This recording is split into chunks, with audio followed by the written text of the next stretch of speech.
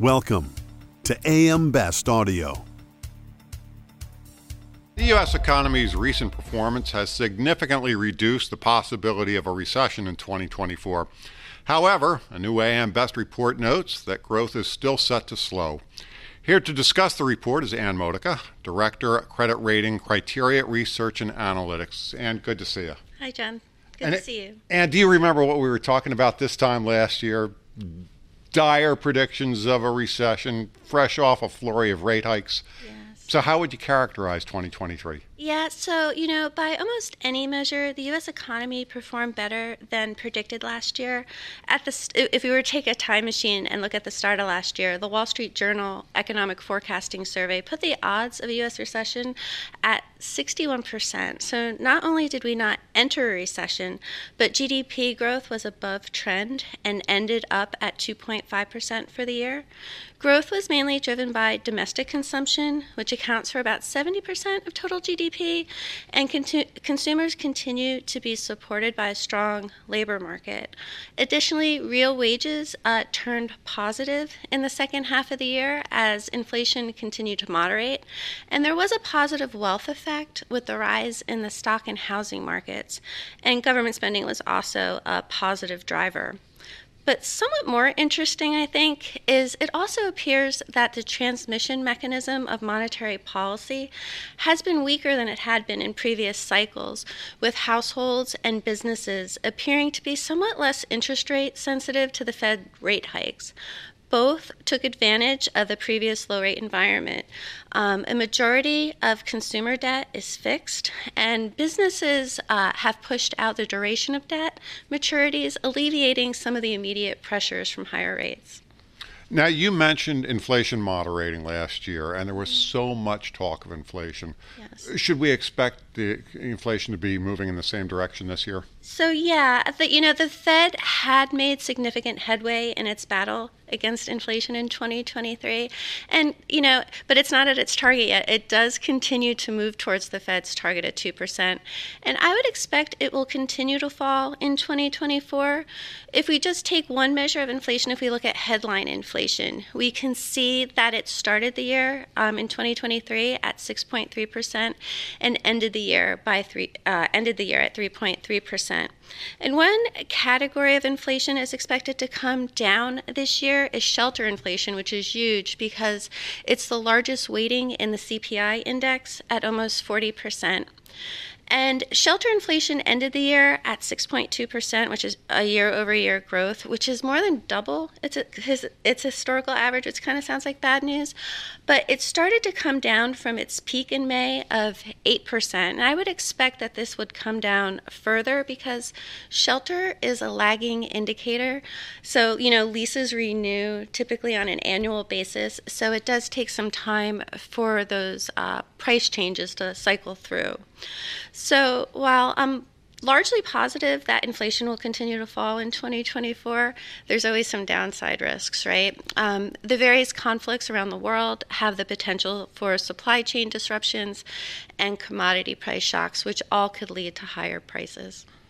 Customize your data experience. BestLink now offers an interactive company dashboard that provides company-level intelligence in a fast, user-friendly interface featuring interactive tables, charts, and Sparkline performance histories. Customize the dashboard tiles to prioritize the insurer ratings, data, and analytics that best support your workflow. AM Best. Our insight, your advantage. We've been hearing so much about the tight housing market. To what extent do these factors impact housing? Yeah, so, higher mortgage rates and the elevated home prices continue to negatively impact the housing market. Sales hit a nearly 3-decade low last year. While housing prices only increased moderately in 2023, prior appreciation kept home prices really high. According to the Federal Reserve Home Affordability Index, which looks at home affordability on 3 metrics. It looks at interest rates, prices, as well as income. Affordability is close to an all-time low. So while the appreciation in prices and high rates have played a large part in the lack of affordability, so has the lack of inventory. And so while the lack of housing inventory is not a new problem, it has been exacerbated by the large differential in mortgage rates pre and post-pandemic. So most current homeowners are rate locked, right, with mortgage rates much lower than the current prevailing rate.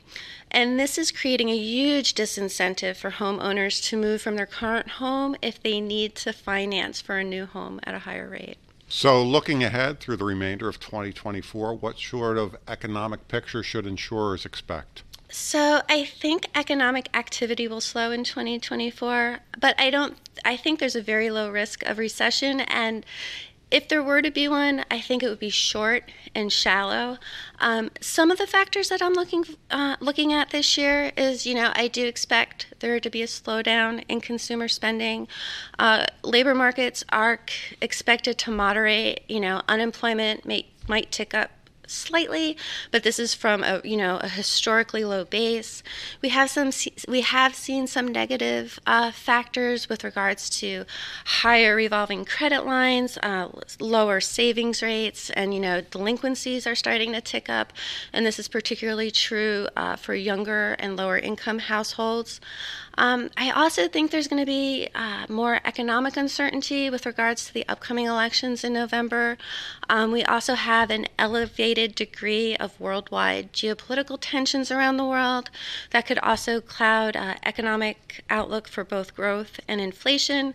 And of course, there's the Fed, right? All eyes are on them this year and what their plans are in reducing rates. The Fed did take a dovish tone in December, signaling they would cut rates by 75 basis points this year. Markets at the same time, priced in double that amount of cuts. But so far, the Fed has really stood their ground, signaling they are in no hurry to cut rates, and markets have slightly pulled back on their projections for the early timing and the extent of cuts. I do think some of the more recent positive economic data makes it less likely the Fed will cut in March. But, I guess time will tell. It should be an interesting year. Time will tell. Ann, always a pleasure to speak with you. You too, John. Thank you. That was Ann Modica, Director of Credit Rating Criteria Research and Analytics. You can find the full report online at ambest.com. For AM Best TV, I'm John Weber.